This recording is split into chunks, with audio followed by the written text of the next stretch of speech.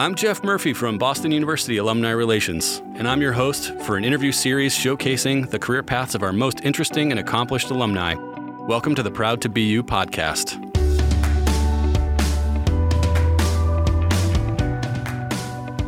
My guest today is Somil Trivedi, a staff attorney at the Trone Center for Justice and Equality at the ACLU. Somil earned a degree from BU's School of Law in 2009, and since then, he's worked in criminal defense and as a trial attorney at the Department of Justice and U.S. Attorney's Office. At the ACLU, Somil now works closely with the Campaign for Smart Justice, focusing on litigation, policy, and advocacy. As you'll hear, we explored his dynamic legal career, balancing work and family, and how networking taught him that taking risks can really pay off. Somil, thank you so much for joining us on the Proud to Be You podcast. Thank you. I know you attended Georgetown as an undergrad and went to BU Law for your graduate degree. Are you originally from the DC area, or where did you grow up? No, actually, I grew up all over the Midwest and South. My dad is in oil and gas, and so we moved from Kansas to Oklahoma to Louisiana to Texas. So he sort of finally made it to the holy grail of oil and gas. And I then moved to DC and then up to Boston. What did you study at Georgetown? Government and math, which is not a common combination, but to me, taught me how to think in a rigorous way. So it made a lot of sense. And then made a lot of sense that I went to law school too, because rules appeal to me as they do to most nerdy lawyers. You mentioned your dad was in energy. Did you have other lawyers in your life as a kid or high school? And at what point did you sort of decide that becoming a lawyer was going to be the right path for you? I actually come from a family of scientists, and early on I realized I wasn't smart enough to be one of them. So that was probably the biggest factor in becoming a lawyer. But also, we grew up all across the Midwest and South, and those places really make you attuned to sort of the deep, lasting segregation that exists in America, the inequality of opportunity that still exists in America. And so that was a big influence on deciding to go to law school. So law school, walk us through the process of finishing up your undergrad. I know that you had at least one position before going to law school. Tell us how you found your way up to Boston. Sure. So I stayed in DC after college. I worked in sort of typically DC jobs, consulting at the World Bank and working on campaigns for the last year that I went to BU. And, I knew DC got its hooks in me pretty early. And I knew that I eventually wanted to be working in the intersection of law and policy. And, when I went up to visit BU, I felt a strong sense of public service from the professors who had all worked in really fascinating areas of the law related to public policy. I think the students that they got represented a sort of diverse background of folks, many of whom had really interesting public-facing jobs. Or majors. And so it was really that sense of giving back from the BU community that helped make my choice for law school. Well, tell us more about your academic experience at BU. You mentioned, some professors, things like that, some of the other students that had an impact on you. Are there specific classes or projects or professors that really stand out in your mind as having that tremendous impact? Yeah, for sure. I will say Tracy Macklin is our sort of professor emeritus of constitutional law and criminal procedure. And walking into his class day one changed my entire life and perspective on the law. I knew after taking his con law class that I wanted to do something in the area of constitutional law later in my career. And for at least the law students listening, you'll know that he is a hard ass, for lack of a better term, and he makes you stick to your guns. And that was an invaluable experience for me, learning how to not only express my principles, but support them in the law.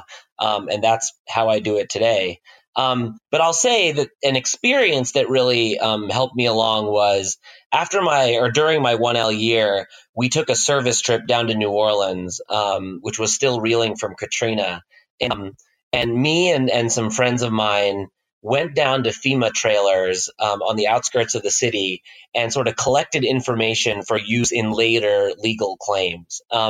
And sort of marrying the in-class experience in Professor Macklin's and other classes with real human faces and real struggle in the wake of that storm.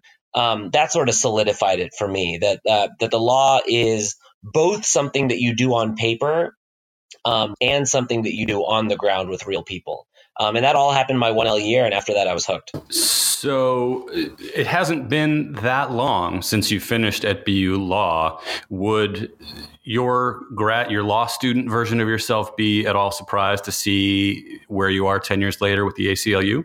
I think no, in some ways, right? I studied a lot of con law, and now I'm a constitutional lawyer. That's fantastic. I'm sure he would be surprised to see me with 2 kids living out in the burbs in DC. I'm sure he'd be very disappointed in my lack of edginess as an older lawyer. But I will say that the one thing that I always saw myself being was a lawyer for the government. And while I was for a brief time in the Department of Justice, and I hope to be again one day, obviously. The events of 2016 and the ways that government can be shown to really thwart the will of the people and to undermine the Constitution proves that we need equal parts resistance from the outside and principled folks working on the inside. And so right now, I happen to be on the outside providing a check and balance on the executive branch. And if and when I ever go back in, I think it's just as vitally important to be, principled from within. I'm going to change gears on you for a second here. One of the things that I think that we don't talk enough about on the Proud to BU podcast is the ability to balance a career and a family. And since you sort of brought it up, I feel like you're probably being a little bit hard on yourself for saying that you don't have enough edginess as a lawyer, but you've obviously made a decision to have a couple kids. Can you talk a little bit about how you've been able to balance those two things, raising kids and also having a successful career? Yeah, well, you'd have to ask my wife whether I'm balancing them very well at all. But I think what having a family can do is reorient your perspective and give you priorities, right? It's very easy, particularly for a lawyer, but for any graduate coming out of a school like BU, you're going to have a lot of opportunities for great, high impact but high pressure jobs to sort of put your head down and work for 5 or 10 years, right? And to win that rat race. And I think what having a family can do is give you a second to pause. Now, that sounds insane because my life is much more insane with a toddler and a newborn. But it does give you some sort of mental and existential space to decide what you really want your life to be, what you want to say to your kids that you do. And whether, you want your professional output to be about sort of quantity or quality, right? And if you're lucky enough to have those kinds of choices when you graduate, then just taking that step back and viewing your life sort of holistically rather than only professionally, I think can be really useful. And kids are a great catalyst for that. So you mentioned sort of feeling like that there was this expectation for the first 5 to 10 years. That's when you're really putting your head down and doing 120% on your career. Am I hearing you right? Do you feel like the pressure is more on sort of younger lawyers in your field to be so focused and not be able to have a family? Or are you still feeling that pressure now? Well, I won't lie to your listeners and say that being a lawyer ever becomes like a low pressure job.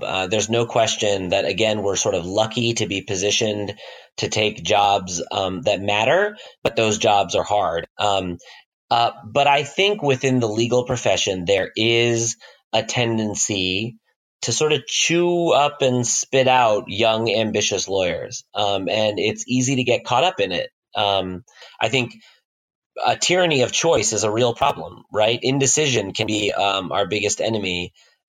Especially while you're working so hard and in a lot of cases making a lot of money and working on prestigious cases, right? It can all be very intoxicating. But it's important also to find some balance. And that's, I think, a little more possible the more senior you get.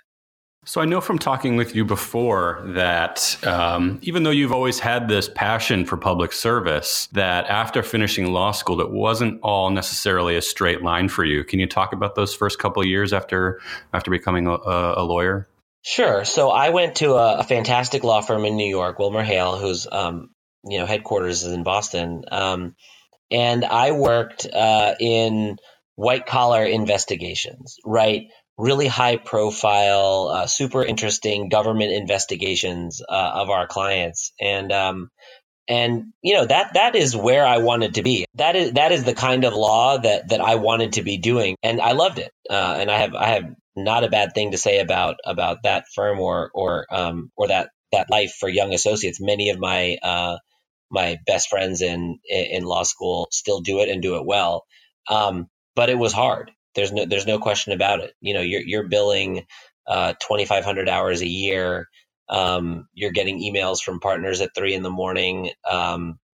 You're living off sushi that you order to your desk because you're working until midnight and then getting back up and coming in at 8. It's a hard life. And it's great training, and you make invaluable connections. But again, you have to sort of start thinking pretty early about what you're going to do next if that life isn't for you. So with, 10 years of professional experience under your belt now and having made sort of a switch from WilmerHale to public service, what advice do you feel like you have now? What lessons did you learn those first few years out that you could share with other young lawyers about how to navigate those long hours and the pressure of doing a good job? Yeah, well, I'll say that there's no substitute for being good in your work, right? And so working at a law firm is an excellent crucible in which to hone your skills to become a fantastic writer, a fantastic researcher, right? And so, being good is always a great ticket. The other thing that working in our field can do is expose you to a lot of different areas of the law, right? You can go to all kinds of lunches and galas and presentations. You have access to those things. You have access to other incredible lawyers who have had really fascinating careers. And so my advice would be, A, do a great job, and B, take advantage of the opportunities to meet folks who have had different paths, right? And realize that you can have those paths too. So I know, if I have my timeline right, you were at WilmerHale for around 7 years before making a pretty big decision, and that's when you went to the U.S. Department of Justice. We talk a lot on this podcast about making those kinds of decisions. Can you tell us a little bit about what it went into your thinking process and how you sort of decided to make that move? Sure. Well, like I said, I was working in white collar investigations at Wilmer. So on the flip side, we were often defending folks in investigations brought by the government. And, you work closely enough with them, you start wanting to be one. And so many of my mentors at the law firm were former federal prosecutors. And they couldn't have spoken more highly of that period in their lives where they were serving the government, trying cases, protecting victims. Right? It's a fascinating and satisfying job. And so I thought I'd try my hand at it. And when I got there, it was in fact all of those things and more. I think I met some really incredible trial lawyers who were doing, the people's work as prosecutors. However, it didn't sit with me personally, especially within the confines of the larger government. And there are things about prosecution that I still think need fixing. And I think there are reforms that are much needed to balance the playing field between prosecution and defense. So have you found that you've been able to work on some of those very specific reform issues that you're interested in? Or what can you tell us about the kinds of projects that you're doing for the ACLU? Sure. So I work in the Criminal Law Reform Project, and particularly in an initiative to reform the practice of prosecution and bring awareness to Americans about just the power that prosecutors have and how they can wield that power for evil or for good. And so that's a combination of litigating, which I do a lot of. Uh, with some writing, advocacy, legislative work, electoral work, whatever we can find to, again, raise awareness and create better incentives for prosecutors to reduce mass incarceration ultimately, and sort of end the scourge of racial disparities that still taints our criminal justice system today, and has for hundreds of years. And so it's a really fantastic opportunity to move beyond a sort of core litigation, which is what a lot of BU Law graduates do, right? They go to a law firm and they litigate cases. They go to the government and they litigate cases. Going to a place like the ACLU gives you the chance to exercise other brain muscles, right? To advocate to the public through op-eds and to advocate to legislators through model bills, right? Because we're not going to sue our way out of mass incarceration or any of the other problems that we've got in America right now. It's going to take an all of the above approach. But lawyers are really well suited to do that because they're subject matter experts, and they're good at making arguments, right? And so I think I've been very lucky at the ACLU to transpose some of the skills and expertise that I got as both a law firm lawyer and a government lawyer, and now deploy them in multiple ways. So if you had your Harry Potter magic wand and could sort of make one big change to the criminal justice system to impose the kind of reform that you'd like to see, what specifically would you want to fix with that magic wand?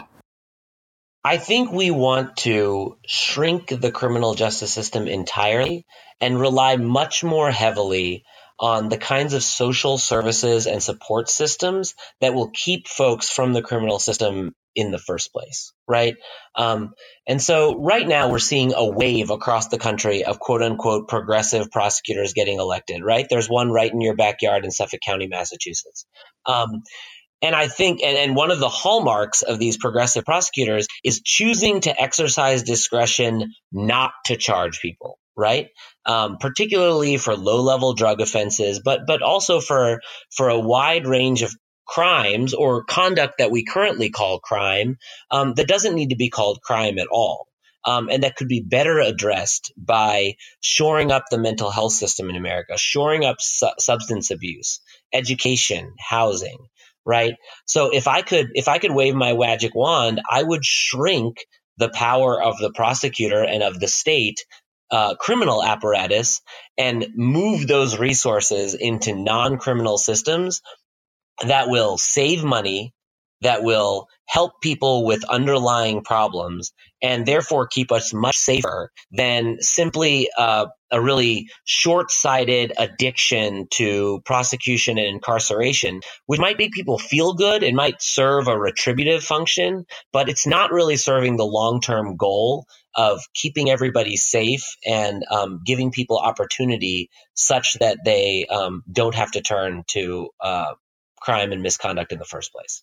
It's a really interesting idea. I'm wondering if you have specific resources within the ACLU or other places that people might go to read more about that exact topic. Anything to recommend that folks might want to dig a little deeper on this issue?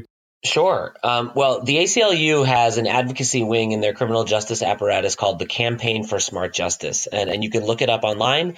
And we outline right there all of the different ways that the criminal justice system could be smarter. Many of the things that I just talked about, but also things like bail reform, right? Sentencing reform. All of the individual elements of the criminal justice system that right now pretty much conspire to put people in jail for as long as possible and hope that serves the sort of larger public safety goals that we want out of the criminal justice system, but that have failed miserably. And so I would start there. There are also, many, many groups out there doing this kind of smarter justice work. So if BU students want to go look for organizations to work at, obviously I'll rep the ACLU, but the Vera Institute, the Civil Rights Corps, Just Leadership USA, Color of Change. There are no shortage of organizations bringing really unique, really cutting edge thinking to this space right now. I think we're really living in a renaissance, and we're making real change. It's bipartisan change, as you saw with the First Step Act at the federal level. It is cross-ideological, right? You have libertarians supporting criminal justice for their reasons. You have conservatives and Christian conservatives supporting it for their reasons. And you have liberals and progressives supporting it for their reasons. And whatever your reason, the end goal ought to be, let's severely shrink the size of the criminal system and support other parts of our society that have been ignored for way too long. I know that you've mentioned during your time at BU Law, sort of finding your tribe of people becoming lawyers who are really passionate about public service, public interest. But the reason you and I were introduced is because you've got a really neat story about having a really strong BU network just within the ACLU, and specifically a couple other lawyers that you're connected to at other ACLU offices. Can you tell us about that? Yeah, we are rolling deep at the ACLU these days. Two of my very good friends from law school who are a class above me, Josh Tom is now the legal director at the ACLU of Mississippi, and Jared Keenan is a staff attorney at the ACLU of Arizona. And not only have we now sort of been reunited under the same ACLU umbrella, but we all work on criminal justice issues together, which has been so fun for a million reasons, but really also underscores how BU creates public-minded lawyers. And now we're all here, and it's fantastic. We talk a lot about the importance of having a BU network, but just a network in general. Any comments about the importance that networking has played in your career? Yeah, it's been invaluable. I think anybody can tell you that there are jobs that are posted online and there are jobs you get through the people you know, and the latter far outstrips the former, right? And so I think networking gets a bad rap, and we all get exhausted going to cocktail parties and like trotting out the same 5 talking points, trying to hustle out there and get a job. But like I said before, I think we can view it in a slightly better light, which is getting to meet people who have dared to do fascinating things with their careers, right? It is very easy as a lawyer or any kind of professional to sort of follow lockstep in a sort of standardized career. Because especially as a lawyer, you're going to get paid pretty well no matter what, right? And you're going to have job security and you're going to be comfortable, at least more so than a lot of professions. But what networking does is show you that risks can pay off, right? And it can introduce you to people who at some point were in exactly your position, stuck at a fork in the road, and who took the leap. And it gives you the confidence to take leaps yourself. And so I think if we view networking through that lens, and I think it's been an invaluable tool to get me where I am today. I love that idea that networking can help show you that risks can be taken. I'm really glad that you shared that with us. So you haven't been at the ACLU for a terribly long time. I think just coming up on 2 years or so. Not that you've indicated you have plans to move on, but what does the future hold for you? What do you hope to accomplish with the rest of your career? I would like to systematize the kinds of reforms that we're currently making in the courts and sort of one by one at the state level. I think it's fantastic what we're doing in the criminal justice space and elsewhere at the ACLU, but it's still from the outside in. And so I mentioned that I could see myself in government down the road, and I still believe in government service, and I still believe that government can be a force for good for people.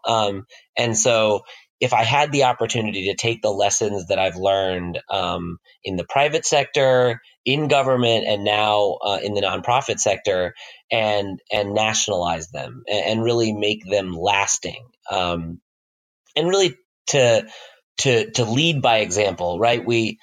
The U.S. Department of Justice at the federal level doesn't actually control much of the criminal justice system. Over 80% of folks who are behind bars today are there in a state system. But you can lead by example. And I think being in a position like that to espouse values from a national stage and to make change at a national level could be really impactful. And so while I love my job right now, I could see that as a possible landing place later. Well, Somil, I'm so glad that my colleague at the law school connected us. It's been great to chat with you, and thank you for the work that you're doing through the ACLU on some really important stuff. And I really appreciate you taking the time out of your schedule to talk to us. No, thank you so much. This you're doing a great job with this podcast, and I'm lucky to have the chance to speak to other carriers. It's been great. I appreciate that. Thanks again, Somil. Thank you. Thanks again to Somil for joining me on the podcast.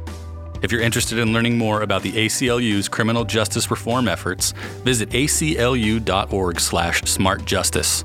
And if you'd like to connect directly with Somil, I know he'd be happy to have you reach out to him on LinkedIn.